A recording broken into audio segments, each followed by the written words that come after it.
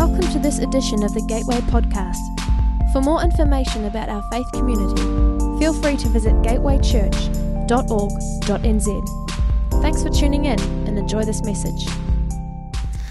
Over these last few weeks in the evening, we've been spending time just delving into the person and ministry of the Holy Spirit. We talked about the person of the Spirit, the power of the Spirit. For the last 2 weeks, we've been doing pictures of the Spirit, and I want to do that again this evening.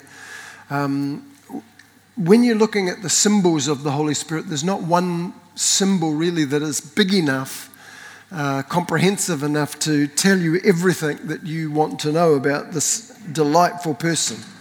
I think that's why there is so much actually in the scripture about him. There's something like 37 titles attributed to the Holy Spirit, each one of them instructive in terms of part of his personality and ministry. There are 13 different prepositions associated with his ministry. Each one of us give us clues as to how he relates to us. And depending on what scholars you read, there are between 24 and 26 symbols that the scripture uses to describe his person and ministry. The one that I want to look at this evening is the dew, all right, the dew of the Holy Spirit. And what I want to do very briefly is look at some things that the Bible says about the dew and show you how they paint an incredibly beautiful picture of the person and ministry of the Holy Spirit. So I'm going to go through a number of points, just as we've done over the last few weeks, and talk to you about how the dew shows us something about the person and ministry of the Holy Spirit. So firstly, I want to show you that the scripture talks about the dew as being a divine gift. The dew is divinely given. So Isaac prophesied God's blessing over his son. That's what the patriarchs would do in those days as they were nearing the end of their lives. They would get their children and lay hands on them and prophesy. And as Isaac is prophesying over Jacob, among the things that he said was that God would divinely bestow on him the dew. Genesis 27 verse 28 says, "And may God give you the dew of heaven, and the fatness of the earth, and plenty of grain and wine." So the dew of heaven. I think firstly what we see here is that you can't manufacture or manipulate dew. It comes as a divine gift. And in the very same way, the Holy Spirit is a free grace gift that is given from heaven. We throw around the word charismatic, and we talk about charismatic gifts or charismatic churches, or we may even talk about charismatic people. The word charismatic comes from a root word charis, which means grace. And charisma is an extension of grace. The Holy Spirit is divinely given to us by the grace of our Father. You know, somebody has said there are 31,000 promises in God's Word. I've never taken the time to count them, but I'll believe them.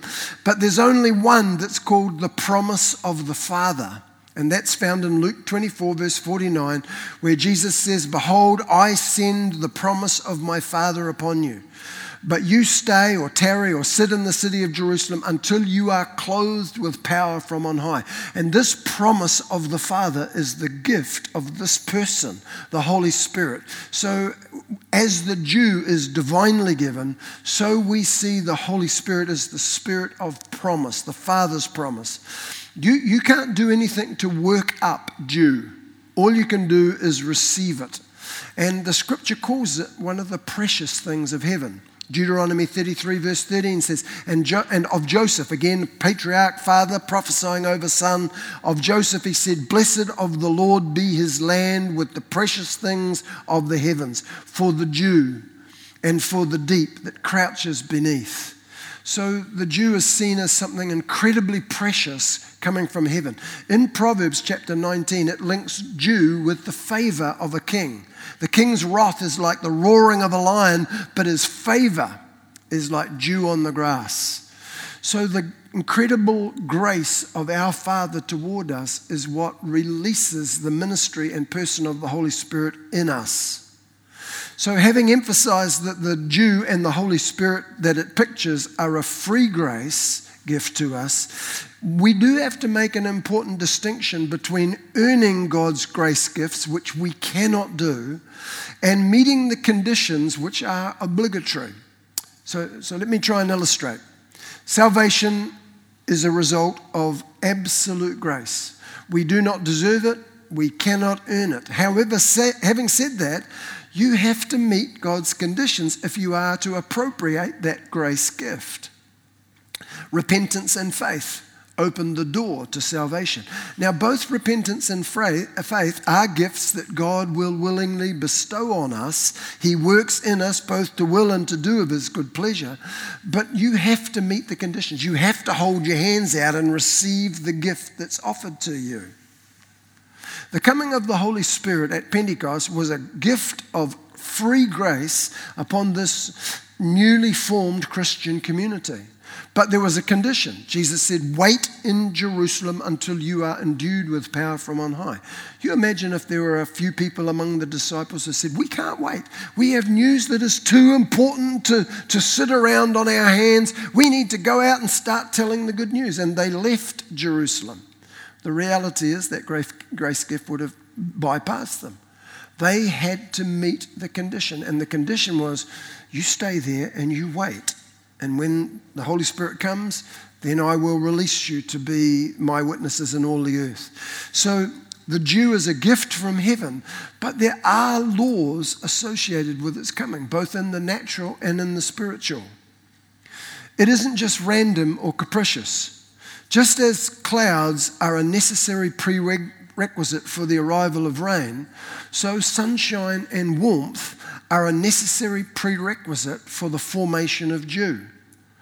Dew follows a day when the sun has warmed up the earth, and then the heat radiates back into the surrounding atmosphere by night when the surface of the earth cools down more rapidly than the air about it. And when the air is saturated with moisture, by the contrast of temperatures, it becomes unable to contain that moisture and yields it as dew.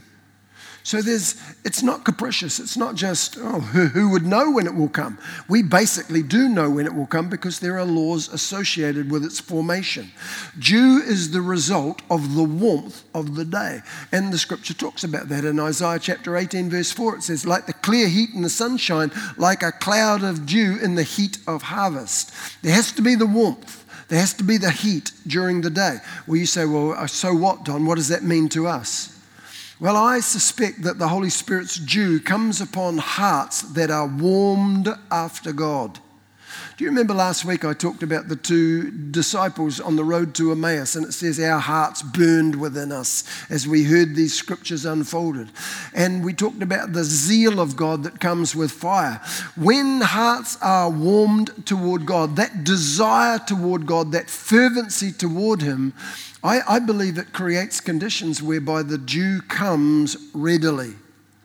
I suspect that many people have no experience of the dew of the Holy Spirit's presence in their lives because they actually have no warmth or desire for Him or toward Him. Watchman Nee once said, the outgoings of longing and desire form the basis of all fuller and future experiences. A.W. Tozer put it this way. He said, I want to encourage this mighty longing after God. The lack of it has brought us, the church, to our present estate. The stiff wooden quality about our religious lives is a result of a lack of holy desire. Complacency is the deadly foe of all spiritual growth. Acute desire must be present or there will be no manifestation of Christ to His people. He waits to be wanted. Too bad that with many of us He waits so long, so very long in vain. You know, the Bible talks about hunger and thirsting after righteousness. And when that hunger and thirst is present, there's fullness that follows. When there's a desire after God, seeking after God, He said, you seek, you knock, I'll open. I'll reveal myself. So firstly, the dew is divinely given. Secondly, it comes according to natural law. Thirdly, the Bible talks about dew being saturating in its effect. In Palestine, in the Middle East, dew can be very, very heavy, almost like rain in its effect.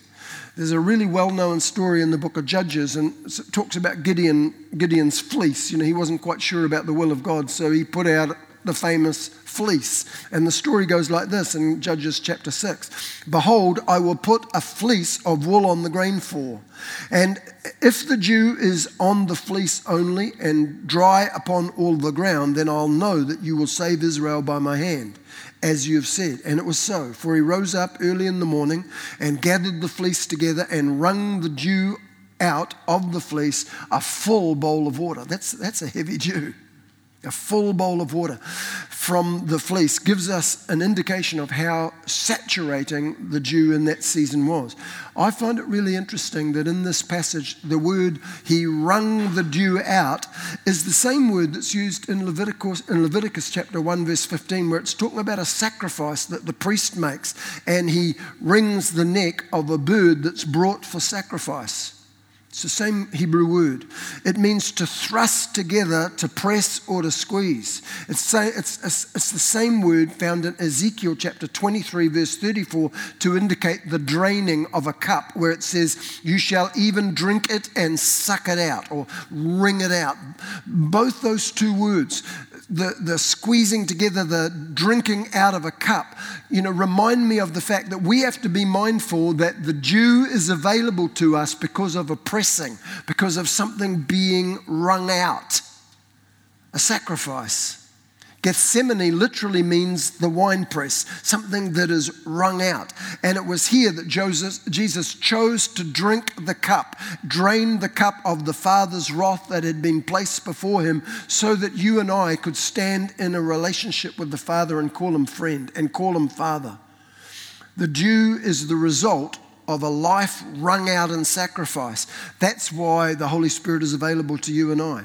And the purpose of the dew coming, the purpose of the Holy Spirit coming, is to saturate every dimension of our lives, not just a little sprinkling over certain portions of our life. He wants to saturate every part of your life. He comes to bring wholeness to you, shalom, in every dimension of your life, in your relationships, in your finances, in your sexuality, in your political persuasions, in every part of your life. He's interested, and he wants to soak them.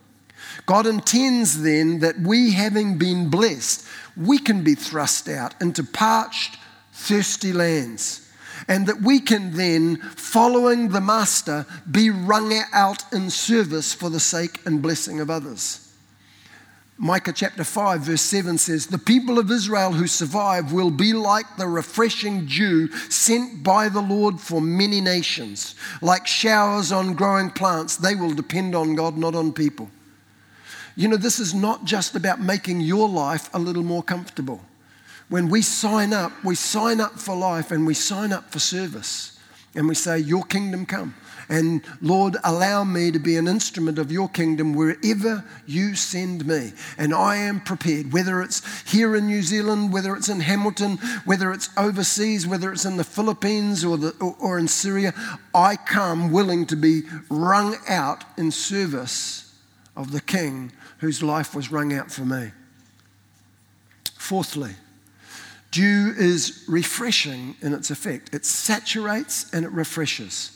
Job says this in Job 29 verses 19 and 20, my root was open to the waters, and the dew lay all night on my branch. My glory was fresh in me, and my bow was renewed in my hands. This idea is that he was totally refreshed, and he likens this refreshing to the dew that covered the vineyard. The word fresh here, by the way, comes from a root word that means to mend or to repair a house. It's the same word used in 2 Chronicles chapter 24, where it says Josiah was minded to renew the house of the Lord. It's the same word used in Psalm 103 verse 5, where it says the Lord renews our youth like an eagle. So the Holy Spirit, when he comes to minister, refreshing, renewal, the reconstruction of our lives. All of us know at times in our journey when, having been perhaps wrung out for a season, we are dry, we're spent, we're weary, we feel like we've got nothing to give. He comes to refresh. He comes to saturate and fill, to repair, to renew. You know, if you're not careful during those seasons, you can lapse into a relationship. And this is always the incredible challenge of people who have followed the Lord for a long time. You can lapse into a relationship that is more dutiful than it is passionate. And it doesn't have to be that way. I think I talked to you last week about Daniel, where, you know, they burst in on Daniel praying. And in the Hebrew, it says he was praying. The idea is incredibly fervently. He was on the boil. This wasn't just the dutiful prayer of some character. He was praying with a phenomenal passion. And we're talking about Daniel probably as an octogenarian. This is not Daniel as a 30-year-old or even a 40-year-old. This is probably Daniel as an 80-year-old. And he has somehow managed, in the purposes of God, to maintain this passion that even as an 80-year-old, he's on his knees and he's praying on the boil. I find that unbelievably challenging. And you know, something that I would love to have true of my own life. But like you, I go through seasons where sometimes, you know, reading the Bible is like eating dry wheat bix and trying to whistle. It's just tough. That's true of all of us. That's where you start crying out and saying, God, I don't want to dry out. I don't want to be, like one of the Psalms says, a wineskin in the smoke. You know, where because it's in the kitchen and the smoke rises, the leather gets hard and bristle and just dried up. I want to be tender. You cry out to the Holy Spirit, Holy Spirit, could you come and refresh me, saturate me, make my life a life of passion. I don't want to lose that first love relationship. I don't want to become a dutiful servant. I want to be a passionate, loving member of the family. You know, it's so easy to become like King Amaziah, who's mentioned in 2 Chronicles chapter 25 verse 2, and it says he did that which was right in the sight of the Lord, but not with a perfect heart. And I love the way the Living Bible translates it. It says he did that which was right, but he sometimes resented it. And so often I see that. People attending church, people tithing, people reading the Bible, praying, but deep down, there's almost a resentment, a guilt that I have to do this, but not a passion, not a warmth toward God, not a desire. The lashings of duty rather than the longings of love that drive us. And I don't believe that God wants that. I don't believe He'll have that ultimately. You know, Psalm 110 is a wonderful psalm, a prophetic psalm, I think, and it says, your people give themselves gladly in the day of your power. Like the dew of the morning on the holy mountains is the army of your young men. This is talking about a people that God will have. And it says that they will be like the dew of the morning. They will give themselves willingly, gladly, passionately to the purposes of God in their age. And I want to ask you, are you that kind of person? Or are you one who, you know, you kind of come to church and, yeah, I can cope with it, I can handle it, you know. Sometimes I find it inspiring, mostly I go because of my friends. I want to tell you, God's got more for you than that. And if you look to Him, He will give you more than that. He doesn't just simply want you dutifully wandering along. He wants you passionate. He wants you burning up inside for the purposes of God. Fifthly, dew was necessary for the arrival of the manna. Now, I'm reaching back into the Old Testament story. You probably know it well enough. But remember when the children of Israel came out of Egypt as slaves, they got out into the wilderness. There was nothing to eat. They began to complain bitterly. And God said to them, I'll send you food. And incredibly, miraculously, every day, bar the Sabbath, there was manna for them. Now, Numbers chapter 11, verse 9, describing this situation, says, when the dew came down on the tents at night, the manna came down with it. So you could easily pass that by, except when you come into the New Testament, there's some incredibly interesting typology that's worth looking at and exploring. Because in John chapter 6, Jesus declared himself to be the true bread, the true manna that came down from heaven, that the Old Testament manna was just a dim picture of. He was saying, you got bread in the wilderness, but your Father has sent you the true bread here. Now, the manna didn't fall on bare ground in the Old Testament.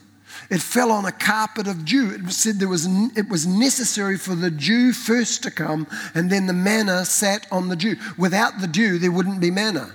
And I want to tell you, without the ministry of the Holy Spirit, there's no revelation of the true bread, Jesus Christ. We need the Holy Spirit to open our eyes so that we see as we can't without him. You know, the absorbing passion of the Holy Spirit is to reveal Jesus, to magnify him, to minister him, to mediate him to people. His passion is to open your eyes. He comes, as it were, to saturate us and to open our heart and eyes to the beauty of the person of Jesus. He's the one who unveils Jesus to us. By the way, the manna also speaks to us of the Word of God, the written Word of God. It tells us in the Old Testament that manna was like honey. In Exodus chapter 16, verse 31, it tasted like honey.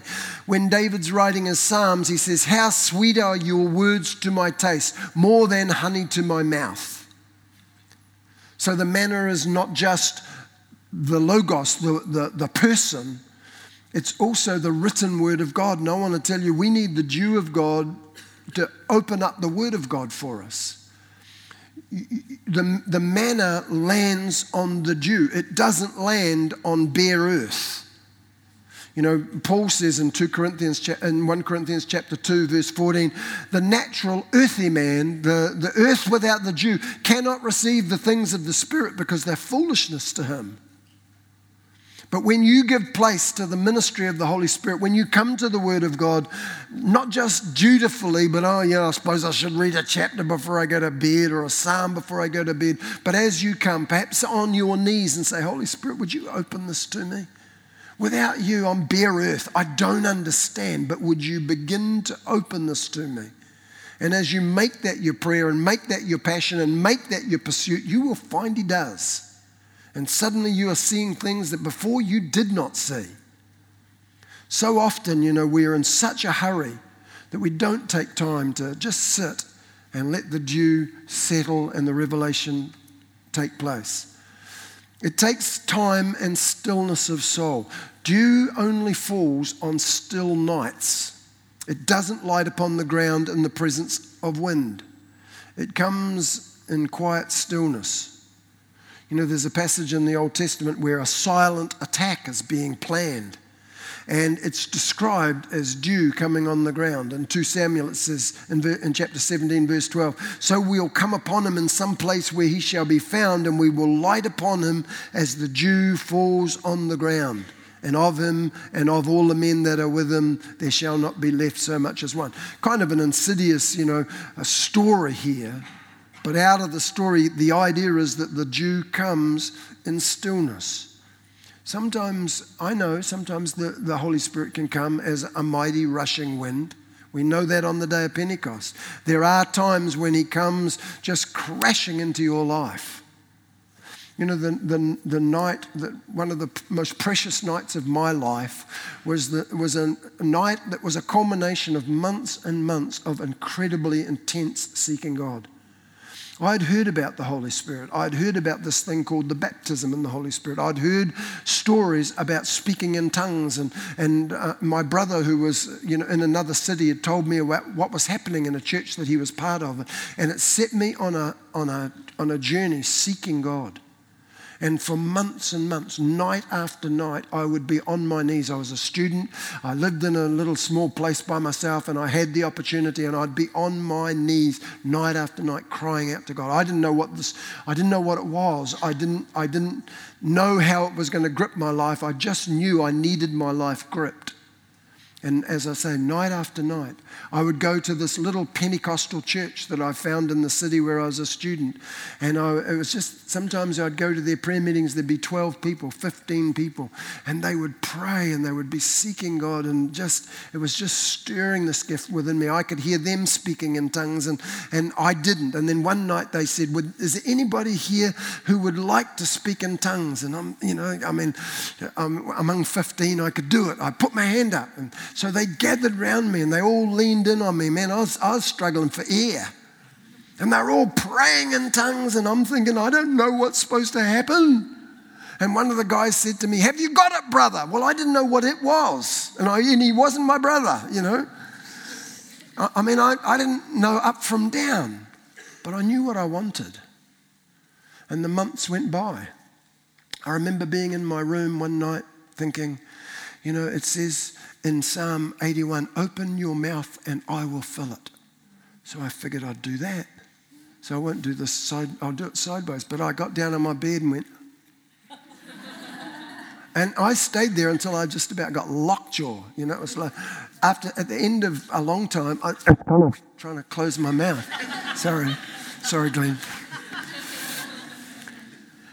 The couple of nights later, I thought, you know, I read, "Yield your members" in Romans chapter 6. So I thought, maybe I've got to yield my tongue to the Lord. So again, down on my bed, and I went, and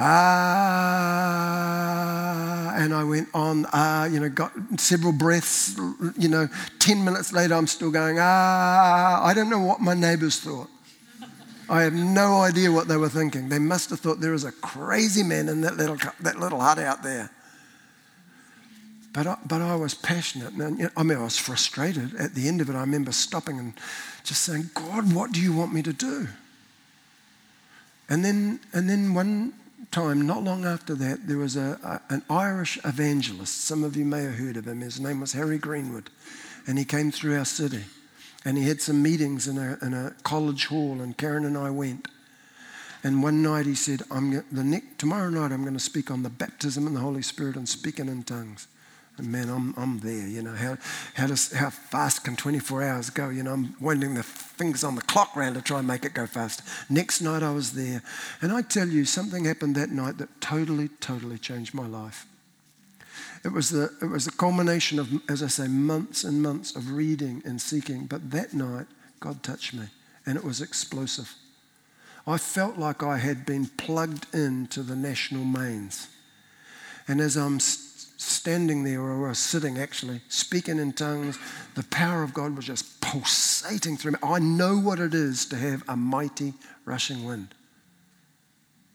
But I also know what it is to be in quiet stillness and the dew just settle on you in a way that's almost imperceptible.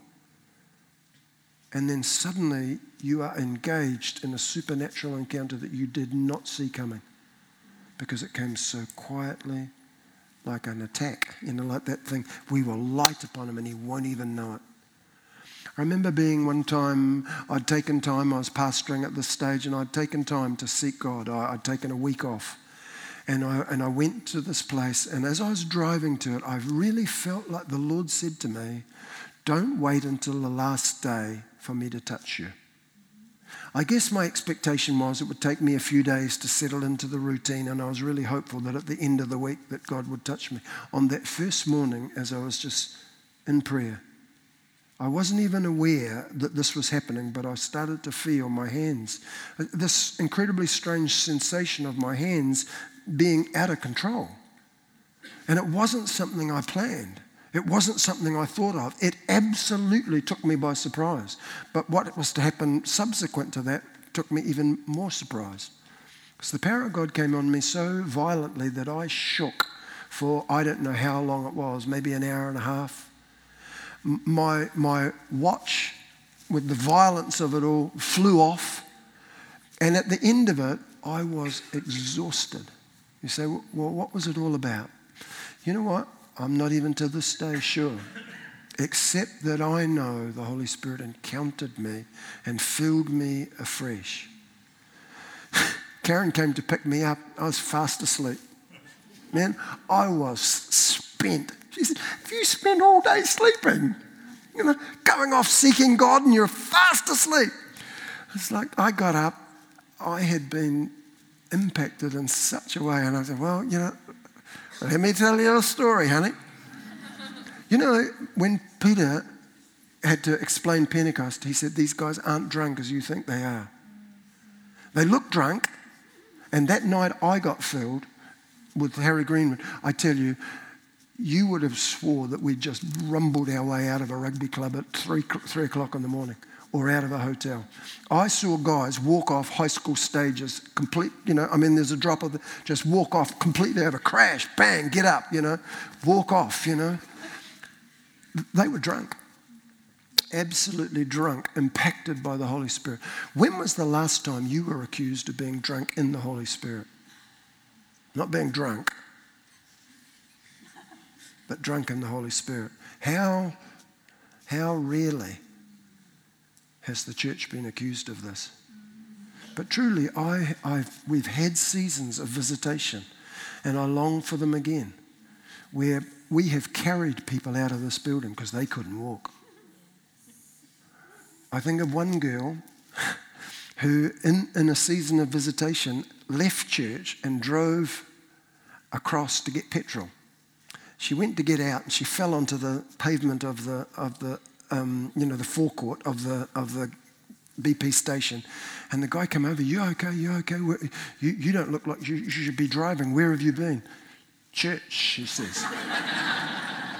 Whoa, he goes, and she explained to him. Far out, he says. Okay, that's not a church that I've ever attended.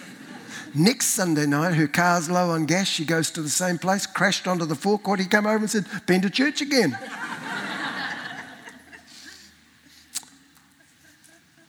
How rarely that happens. Yeah, more, Lord. We need the ministry of the Holy Spirit. Some of you guys, and I'm not saying this in any way negatively or pejoratively, but you've been raised in church, you've never encountered the power and presence of the Holy Spirit. You come dutifully. You love the Lord. You want to serve Him. But He wants more for you than that. He wants you to know Him, to encounter Him, to be filled by Him. Some of you, with regard to the gifts of the Holy Spirit, you just think, oh, well, if God wants to give them to me, He can. Listen, if you'd have said that about salvation, you'd still be out there. You can't say that. You've got to say, yes, Lord, yes, and put your hands out. And with the gifts of the Spirit, with speaking in tongues, with prophecy, with healing, you don't say, oh, well, if He wants to do it, He knows my address. You go, yes, Lord. Please, Lord. You get on your knees. You seek God. I want to encourage you. A.W. Tozer said, He longs for us to long for Him. And I want to stir that up in you. This series on the Holy Spirit isn't just designed to give you information. It's designed to motivate you. It's designed to make you think, I want that. I want that. I want to be able to meet Him in that way. And I want to encourage that longing. I'm going to ask for the musicians if you would come. We're going to take just a couple of minutes just to set our hearts before God and worship and cry out for the Jew. Lord, please, me again, me again. Some of you say, well, I've heard these stories, but it hasn't happened in my time. Well, that's what Habakkuk prayed. Lord, I have heard of your fame. I've heard of it. I've heard the stories. And I want it in my time. Would you renew your works in my day, in my time? That was his cry. That was his prayer. Friends, that should start to be the cry and prayer of some of you. I've heard about this. It's never happened to me. And not go away and go, oh, whatever. But go away and say, renew your works, God, in my time, in my day. Let your kingdom come in the earth, in this piece of earth that constitutes my body. Let your kingdom come. Make it your cry. Let's stand together, shall we?